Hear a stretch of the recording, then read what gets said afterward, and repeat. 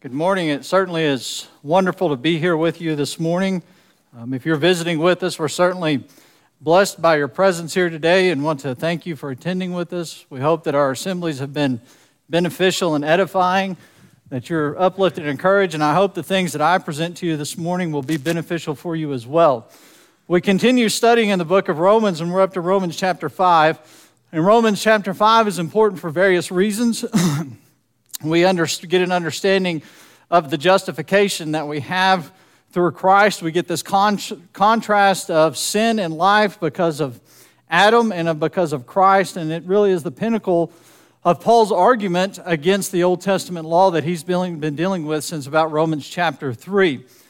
When I was in high school, I was on the debate team, and there was a guy I debated with that was on my team with me. His name was Arlo, and Arlo was vastly superior to debate than I was. And I remember one specific tournament that we went to that I remember the topic being about the fact that should the United States not necessarily impose its will upon other nations, but influence them in our culture and governmental system and all of those things. And the first debate I walked in was against a young lady, and she mopped the floor with me because she made it about a women's rights issue. And I was not prepared for this to be about a women's rights issue. I went to school with all boys, so everything that I had thought about had nothing to do with women's rights. And then she introduced this element in there that I was not prepared for. It was emotions. And I couldn't deal with them in my debate, and she just tore me up. And then I went on, and another round later, a girl from the same school, she mopped the floor with me again. And I saw Arlo about halfway through the tournament, and I said, man, I'm getting torn up. And he told me, he said, stop dealing with the emotions. Just deal with the facts. That was the greatest advice I needed. I would go on to win a couple more rounds, but I wouldn't advance. Meanwhile, Arlo went all the way to the top. He's in the finals round, and we're watching him debate. And he does one of the greatest tactics that you can do in debate. This young lady presented her argument, and in that she presented a law that from the early 1970s had to do with women's rights in foreign lands.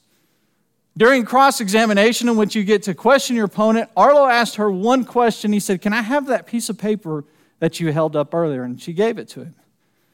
In his rebuttal, he held that piece of paper up and he said, the United States is doing everything that we need to do for women's rights in foreign lands already. We have a law on the books. And then he went on to go and show that if you have a stop sign, do you need another stop sign? Arlo won the debate right then and there. He'd actually win the tournament because of that. Now, I bring that up for a very specific reason. That's exactly what Paul has been doing. Paul started in Romans chapter 3, and he said, here's your Old Testament law that you've held up as evidence of your justification before God. But here's what it really does. It points towards Christ. And then he held up the prophets, and he said, you think they point to your justification, but it actually points towards Christ. Then he held up Psalms and showed how it pointed toward Christ. Then he held up David and he showed how it pointed to Christ. And then he held up Abraham, the father of their faith, and everything that they were. And he said, and this is how it pointed towards Christ. See, he took their false doctrine and the evidence they thought was valid for their false doctrine and said, it actually points to Christ. And as we continue looking in the book of Romans, we're in this section, our 5 S's of Romans: sin, salvation, sanctification, sovereignty, and service. And we're going to wrap up Romans 5 and 21 in salvation today. And we see our clock here, or a watch or a clock, I don't know which one it is. I snagged this picture off the internet. But it is a bunch of gears that have a specific function, and that's to tell time. And if one of these gears are not operating properly, then there's going to be something wrong with the time. And our salvation is not any different. That we have all of these gears that function together for the specific purpose of salvation. And now the difference is some of those gears are operated by the power of God and the power of Christ, and some of these gears are operated by yours and mine's power. But they all function together for a specific purpose, and that's our salvation. The challenge we have today in modern Christianity is that some of these gears are lifted out and left off with other gears saying that they're not relevant, they're not important, and they teach just one specific thing or maybe a couple of the gears, when you need all of those gears for our salvation. In Romans chapter 4, Paul had been discussing the great and bold faith of Abraham. Abraham was justified by his faith. He was not justified by the works of circumcision, and that he was justified before the Old Testament law was ever even in existence. How his faith was this great example of faith for you and I today. That when he was given the promises by God, that his faith didn't weaken. When God told him that he would have a child whenever he was old, he was strengthened in his faith because he was convinced of what God was able to do. Paul is going to make this promise more real to you and I. Let me get this is the reason I got these, so I could see that back wall. Now, it was written for his sake alone that it was imputed to him. He's talking about Abraham. But for us also, to whom it shall be imputed, if we believe on him that raised up Jesus our Lord from the dead, who was delivered for our offenses and was raised again for our justification. Paul is saying that we are able to be counted righteous because of Jesus, who was delivered for our trespasses and raised for our justification. A couple things I want us to notice here. That word trespasses means false step. That Jesus was delivered to death because of our missteps. Secondly, the promises made to Abraham have now become a reality because of Jesus.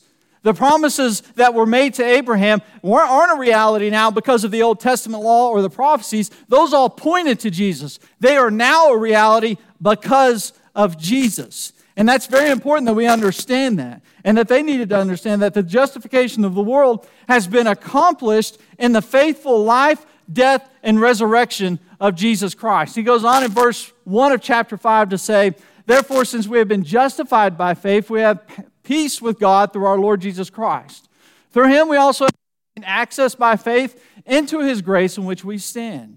And we rejoice in the hope of the glory of God. And the first thing we notice, as he says here in verse 1, is that we have been justified and have peace with God. And ultimately, that's the goal.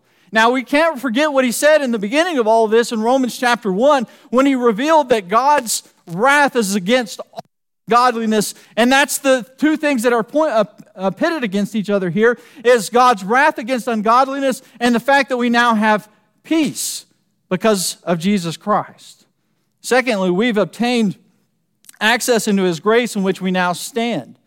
That not only have we not been declared guilty, or that we've been declared not guilty, I guess both ways works, but now we stand and God has drawn us closer to him. And I love the picture that's painted here by Paul. He doesn't depict us as crawling into God's grace. He depicts us as standing firm in God's grace. Not because of anything that we do, and not anything that we've accomplished, but because of Jesus Christ and his sacrifice. Not only do we have these great things such as God's grace, and we have peace, but there is more than that we have to celebrate. Further, we celebrate in sufferings. Not only that, but we rejoice in our sufferings, knowing that suffering produces endurance. And endurance produces character, and character produces hope. And hope does not put us to shame, because God's love has been poured into our hearts through the Holy Spirit, who has been given to us. This seems a bit odd and out of place. He's telling us the fact that we need to glory in the fact that we have the grace of God, that he's drawn us closer to him through Jesus Christ. And then he pivots and says, you also need to rejoice in your sufferings. You have this peace, but now you need to rejoice in sufferings. And Paul uses a chain of reasoning to explain this, that suffering produces endurance. Suffering helps us become stronger to be able to conquer the difficulties in life. It produces endurance, and endurance produces character. Much like metal being tried over and over again shows us how strong it is, or what type of metal it is. It's not one and done. It's a process. And that produces endurance, and that produces character for us. And finally, it produces hope. And that's the evidence of the change in our life, is the hope that we have in God, no matter what comes our way in this life. That's what speaks to his glory and what he has done for us. The reality is we don't like suffering. Is there anybody that really likes suffering? I guess there probably is, but most people don't like suffering. And the suffering today, honestly, is really light in comparison to the suffering that they went through back then. You know, they had persecution coming from all angles of their life, from the government, from their community. We don't have that persecution. Now, I'm going to be honest with you. I don't want to make generalizations. I know that there are people that suffer every day. There are people that have ailments that it is just difficult to get out of bed. I'll be completely honest. But our suffering is light in comparison of what it was as far as our spiritual life is concerned back then. And how many times is our suffering as a result of our own decisions and our own reactions? Are we to respond any differently? If you make a bad choice and you're suffering through that, should you rejoice? Or should you only rejoice when suffering comes from external forces? That's not at all what Paul says. We rejoice in suffering no matter what. I mean, look at my wife. She married me 25 years ago. She suffered for 25 years, and she's happy. In all seriousness, know that this suffering provides a hope, and endurance provides a hope that other people can look at a life that says that we are rejoicing because of what we have, not in this life, but in the next life. He says there, because God's love has been poured into our hearts through the Holy Spirit who has been given to us. What does this mean? Unfortunately, anytime the word Holy Spirit is brought up in Western Christianity, it all of a sudden becomes about this emotional feel-good thing. And that's not at all what Paul is trying to teach us here. He's trying to teach us what the Holy Spirit reveals to us, and he reveals it in the very next verse. He says there, for while we were still weak, at the right time Christ died for the ungodly. The literal rendering of that word weak is without strength. The Apostle Paul is not talking about physical strength. He's talking about spiritual things. And at the perfect appointed time, Jesus paid the right price. That he paid for our for our sins, and gave us justification through his death on the cross. And I want us to notice that he says at the right time. That's very important because Paul has established over and over again throughout his argument against the Old Testament law was that this was God's plan all along. That God didn't go, well, the Israelites messed up. Well, I'm going to have to do something different, so I got to offer Christ. This was all a part of God's plan from the foundations of the earth, from the very beginning. And they need to understand that, we need to understand that. And I would like to highlight a couple of things that we observe about descriptions about our state. Number one, that we are weak and that we're helpless and that we are without strength. Number two, that we are ungodly, that we are not good and we are not righteous. And when I say we are not good, don't get me wrong, there are plenty of people in this world that do good things from a worldly perspective. That's not at all what I'm talking about. What I'm talking about is that we are not good spiritually. Isaiah said that all of our righteousness is as filthy rags whenever we try to put it on ourselves. Our righteousness is worthless before God, that we are inherently not good before God, and that's what Paul is driving home for us. We are not someone worth dying for in this condition whenever you think about it. For one will scarcely die for a righteous person, though perhaps for a good person one would dare even to die. But God shows his love for us, and that while we were still sinners, Christ died for us. Jesus died for us while we were still sinners. He did much more than what most people are willing to do. If you knew at the end of this month that down in South Texas they were going to execute somebody for crimes in which they were guilty of, would you go offer yourself for a stranger on the execution table for crimes in which they were guilty of?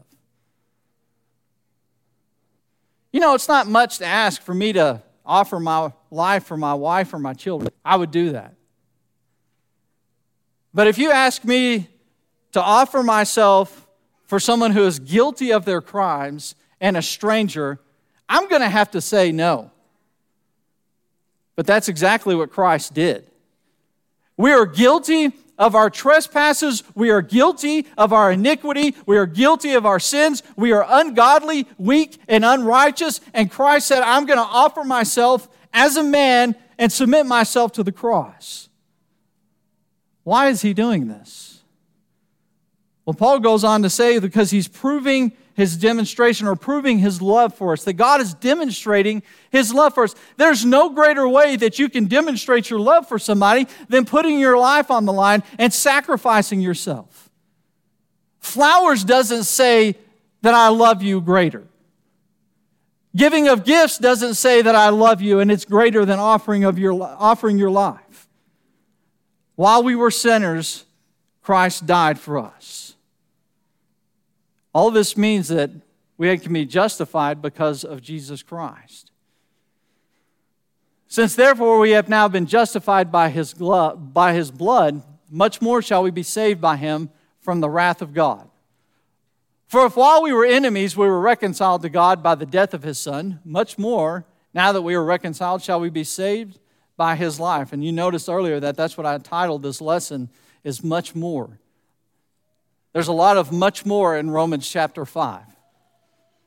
Jesus died, much more, or even more, we're going to be saved from God's wrath. And I want us to notice this point of progression that Paul is making from lesser to greater.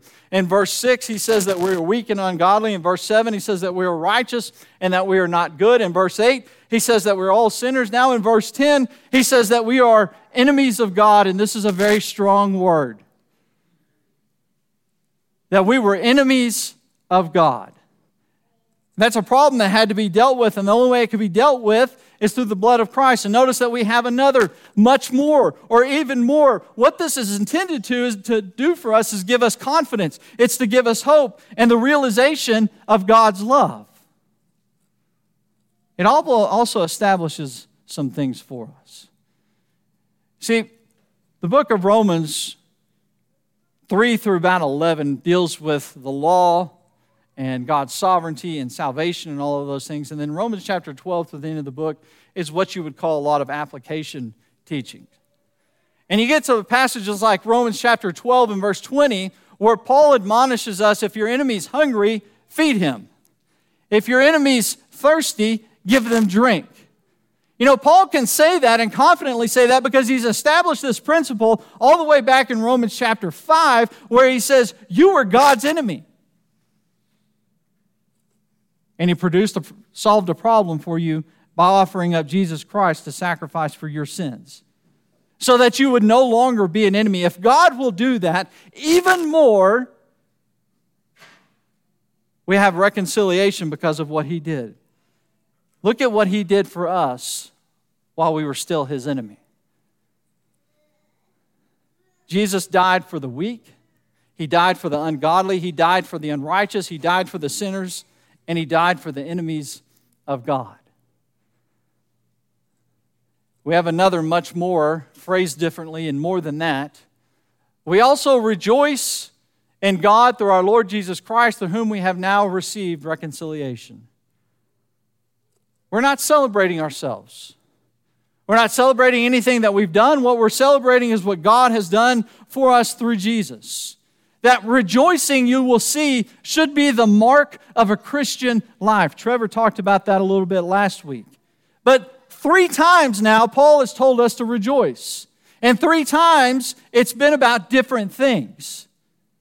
That should be the mark of a Christian. Unfortunately, we're oftentimes painted as constantly in this state of bemoanment or suffering or anguish or whatever the case is. And that's not what he's saying at all. We should be a person that's constantly rejoicing, so that when others look at us, they understand our rejoice. They understand what our hope is placed in. Because it's not the here and now. It's on the other side. It's on the other side of death.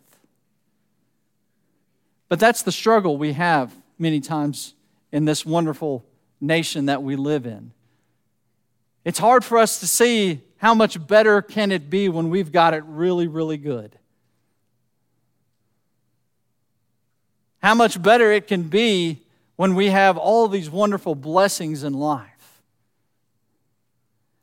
So that whenever the smallest of things throws off our day, we're automatically in this state of not rejoicing or suffering.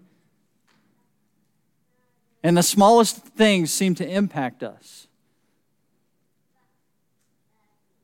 When Paul was talking to people that were constantly under the pain of persecution, and he was saying, rejoice in all aspects of your life, even to the point of death. Now, verse 12 begins with the word therefore. Paul is connecting back to his previous thoughts about reconciliation. He says, therefore, just as sin came into the world through one man, and death through sin, so death spread to all men because all sinned. Now, the first question I have is Paul talking about physical death or spiritual death? Now, if you remember what happened all the way back in Genesis, when Adam and Eve were in the garden, they were given 2 commandments: to tend to the garden and to not eat of the tree of the knowledge of good and evil. They failed in that. They ate of that tree, and sin entered in the world. Now, death did enter in the world, but is that what Paul is talking about, physical death? And it's important that we establish the answer to that question, because in Romans chapter 6 and Romans chapter 7, there are some things that come up about whether or not it's physical or spiritual death that we need to understand. So far, Paul has not been discussing death, physical death, so far in this letter. Up to this point, he's not been discussing physical death.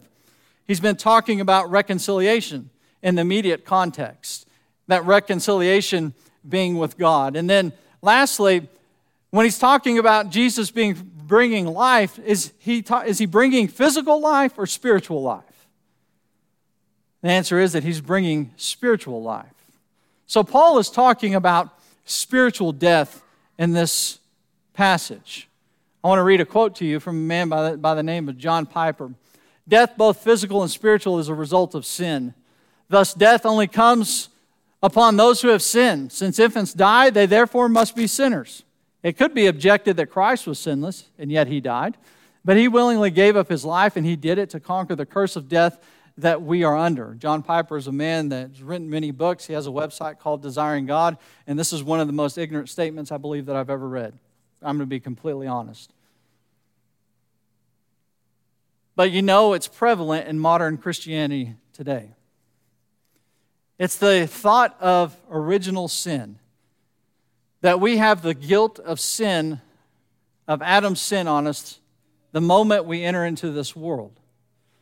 Now, John Piper didn't come up with this. This actually came from the Catholic Church many, many years ago by a man by the name of St. Augustine. And it created some doctrinal problems, because if we have the original sin of Adam on our head, that's why you see things like infant baptism.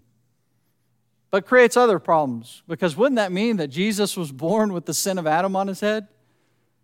So they created this thing called the Immaculate Conception, in which when Mary herself was in the womb, God did some magic on her, and she came out sinless, so therefore Christ was sinless. And I need to tell you that whenever you have to step outside the Scriptures and concoct stories to back up your doctrine, there's a big problem. Furthermore than that, St. Augustine had a pupil. His name was John Calvin. John Calvin would break away from the Catholic Church. He would start a Reformation. But one of the things he took with him was called original sin. Or in his tulip doctrine, the letter T standing for total depravity, is one of the points of that. Now you may look at that and go, well, from Catholic perspective and a Calvinist perspective, that's the way they look at it, but, a lot of people don't. The truth is John Piper is not a Calvinist. And a lot of Western Christianity has taken points of Calvinism and implemented it into their doctrine. One of the greatest points being that of original sin, that you and I are born with the guilt of Adam's sin on us. Now we need to understand that's not at all what Paul is talking about here. And to get to that point, to get to the point in which you're saying we're all born with Adam's sin, you have to add 2 words to this passage. And so death spread to all men because all sinned in Adam. That's where you get to the point of saying that we all have the sin of Adam, by adding those 2 words. But those 2 words were not in the context. They're not in the verse, and that's not what Paul said. Secondly, if our condemnation is not based upon our sins, how can we call God a just God? That's the reality of it. How can I call a God a just God if the moment I entered this world, I am condemned through no actions of my own?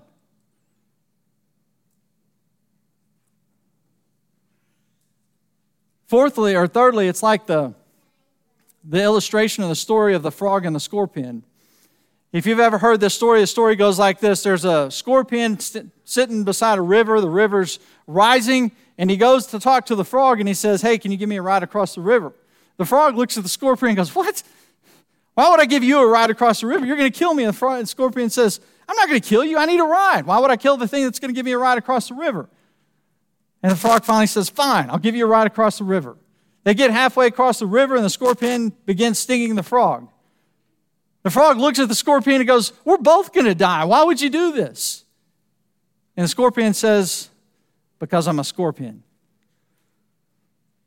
That's what I do. It's in my nature. I'm a scorpion." And there's a difference between guilt and a difference between nature that we need to understand. When Adam sinned, he opened up the floodgates for sin being in the world. But we are like Adam in the sense that we have the ability to make choices. We have the ability to make decisions, and we're ultimately going to do that, and we're going to outstep outside of God's will and go against His holiness. That doesn't mean that we have the guilt of Adam on our heads the moment we enter into this world. If you wanted to take that analogy with a scorpion and frog even further, that all scorpions after that scorpion were actually responsible for the death of that frog, is what that teaches. And that's not true. But the crux of it is this. If we did nothing to receive the sin of Adam, then we don't have to do anything to receive the grace of God. And that's why this is so appealing. And that's why this is a doctrine that has flooded and permeated all Western Christianity today, because it removes accountability. If I don't have to be accountable for my sins, then I don't have to worry about anything, and I can conduct my life in the way I want because I've got the sin of Adam, so therefore I'm going to have the grace of God. And it removes all accountability. And what a nice thought that I can do whatever I want and live whatever way I want, and I'm still okay with God, because what does it really matter, because I've already got the sin of Adam on my head. We are spiritually separated from God because of our own sin. We are under condemnation. We are enemies of God because of our own sin and the choices that we make personally. In verse 13, he says, "For sin indeed was in the world before the law was given, but sin is not counted where there is no law. Yet death reigned from Adam to Moses, even over those whose sinning was not like the transgression of Adam, who was a type of the one who was to come." And these verses, as you go further, they kind of, upon reading, just quickly reading over them, they kind of get a bit confusing. And this is where you can see why doctrinal things have been lifted out of here because of some of the confusion. But it's really much more simple than what we try to make it to be. He goes on and he says, he's pointing out that there was sin in the world before the law of Moses. Remember, he's ultimately dealing with the Old Testament law and the law of Moses with this. He's already pointed out that Abraham was justified before the law of Moses ever even existed. And now he points out again, he says, guess what? There was even sin in the world before the law of Moses ever existed. Paul taught earlier that where there is no law, there cannot be transgression. He said that in Romans chapter 4 and verse 15. And the transgression of Adam, he says here, is not like the sin of others. Why? Well, first and foremost, it's not like the sin of others because he had two laws. Tend to the garden and not to eat of the tree of knowledge and good and evil.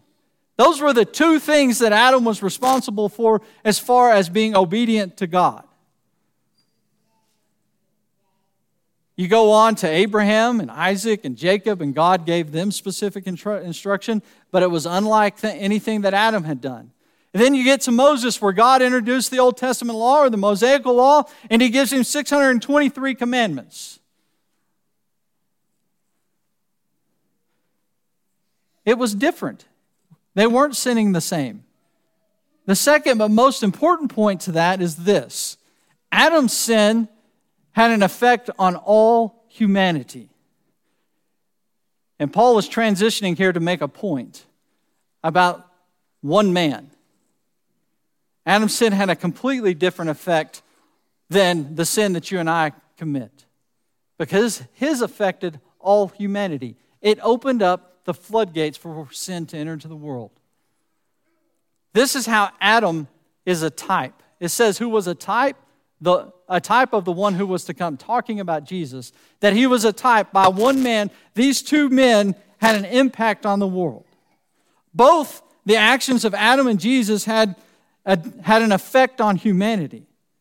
Now, their actions were different and their effect was different, but they both singularly, I guess both of them, that's not singular, but at different times, had an impact on the world that would affect all mankind. The free gift of Jesus is not like the trespass of Adam. But the free gift is not like the trespass, for if any man died through one man's trespass, much more have the grace of God and the free gift by the grace of that one man, Jesus Christ, abounded for many. And the free gift is not like the result of that one man's sin, for the judgment following one trespass brought condemnation, but the free gift following many trespasses brought justification. And you see this constant contrast back and forth between Adam and Christ. Jesus' effect on humanity was grace. Paul cannot be saying that because we are lost because of Adam's sin, because the answer then would be that we're saved simply because of Jesus' grace. So what is the parallel here? The parallel is that Adam's transgression introduced sin and death into the world, and Paul is trying to impress upon us the importance and understanding of the undeserved nature of Christ's work.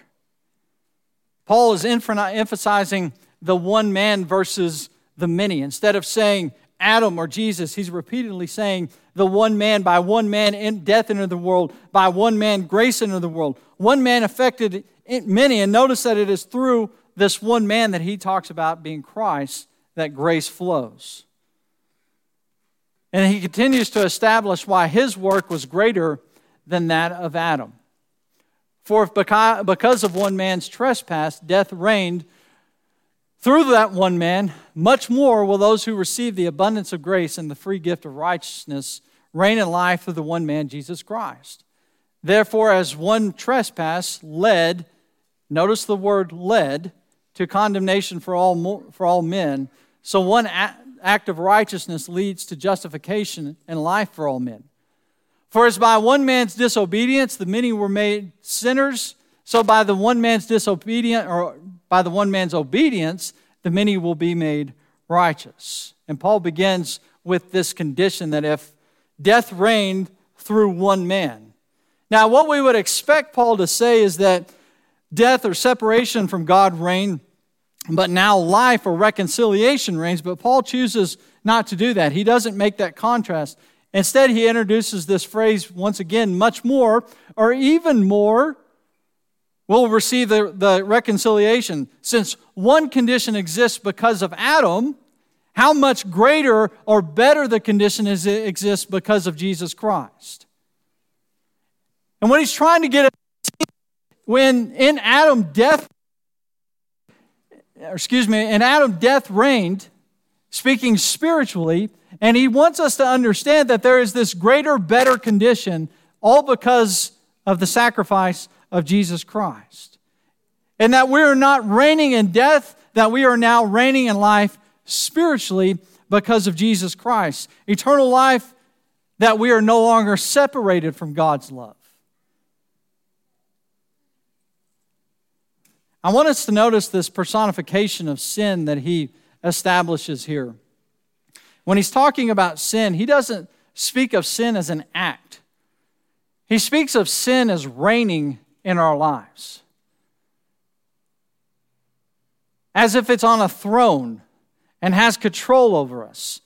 And he establishes this that we really need to understand, because as we move into Romans chapter 6, he really talks about the fact of, about us not having sin have rule over our lives. Because that's exactly what sin does whenever sin is reigning in our lives, that we are subject to death and spiritual death and separation from God. That we either allow sin to reign or we allow grace to reign over us. And all of this back and forth that we see in the book of Romans, or in Romans chapter 5, really is simplified in this chart for us. By one man, we have these things that enter in the world. By the one man, sin entered the world under Adam. By one man, Jesus Christ, we have victory over sin. By one man, we have death because of sin. By one man, we have life because of grace. As a result of Adam's sin, we have condemnation. But as a result of Christ submitting himself to death on the cross, we have justification. We have disobedience and suffering because of the sin of Adam entering into the world. But we also have righteousness because of Christ's obedience and willingness to submit himself on the cross. Through Adam, we have sin reigning in death. Through Christ, we have grace reigning in eternal life. Now, Paul returns to the nature and the impact of the law of Moses, because remember, that's what he's been dealing with all this time has been the law of Moses. And he's established Christ as the Savior and what justifies us, and he now goes back to the law of Moses, and he brings some thoughts about that. And remember, the Jews believed that relying on the law of Moses, or their possession of the law of Moses, was their ticket to justification. All the way back in Romans chapter 3 and verse 20, Paul said, "For by works of the law no human being will be justified in his sight, since through the law comes the knowledge of sin." In Romans 4 and verse 15, Paul reminds the audience that the law brought life and not death. Here in Romans chapter 5 and verse 20, he reminds us of something else. Now, the law came in to increase the trespass. Where sin increased, grace abounded all the more. So that as sin reigned in death, grace also might reign through righteousness, leading to eternal life with our Lord Jesus Christ. There was no hope in the Old Testament law. That was the biggest problem. That there was ultimately not a complete remedy for our sins. And that was all part of God's plan, that you couldn't establish your hope and your justification in something that didn't provide a remedy for our sins. Now, what Paul is not saying is that God gave the Old Testament law so the intent would be that we would sin more. That wasn't the intent. But he's talking about just the nature of laws being in place. You're going to sin more. Go back to this illustration of Adam and Eve. When Adam and Eve had two commandments to keep in the garden versus 623 commandments in the Old Testament law, you have more opportunity to sin, right? Because that was the intent of the law, was to point out our sin, to show us that we are sinful and weak and that we sin in all points of our lives. That's what God was wanting them to see. Not to establish their justification. Where law abounds more, sin abounds more. But I want you to notice the picture in verse 20. Where sin abounded more, grace overflowed more. For all the points and opportunities in those 623 laws that they had to sin, grace overflowed even more. I know what Paul is saying here is, I know your hope was built in a law, and I've absolutely destroyed all of that hope. But I want you to put your hope in this grace of Jesus Christ and the grace of God, because it overflows and abounds even more than sin that could abound from the law. Previously, sin reigned in death, but in Jesus, grace reigns. Sin reigned in death by leading people to death or separation from God, but grace now reigns by leading people to eternal life or reconciliation with God. As we close this morning, I want us to read the first verse of chapter 6. What shall we say then? Are we to continue in sin that grace may abound? This is in Romans chapter 5 and introduces and begins Romans chapter 6. He asks a very important question, and it all has to do with all of this that he's dealt with in Romans chapter 5. Should we sin more now that grace is here, so that grace is even more in our lives?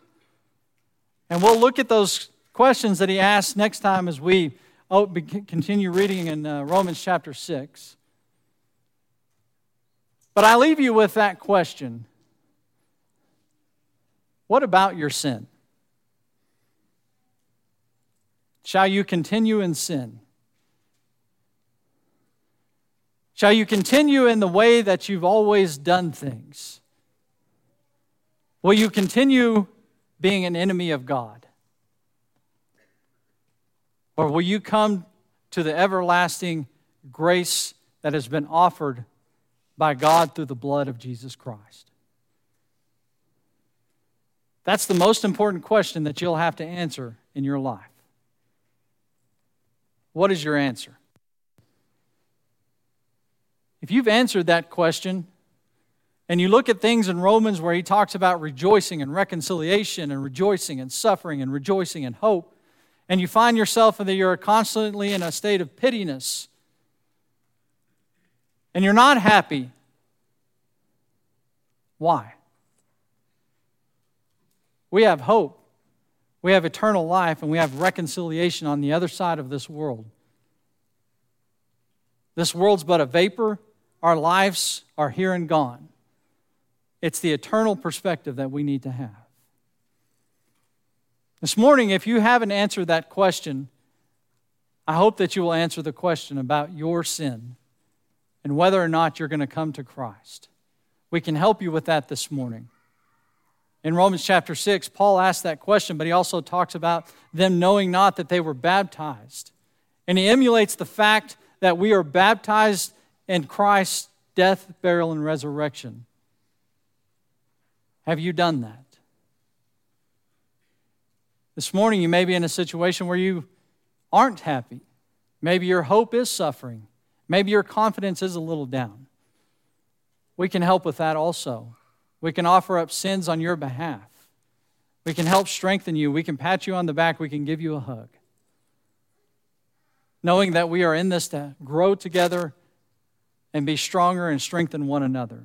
If you would find yourself in either of those groups, we ask you to come forward as we sing the song that's been selected.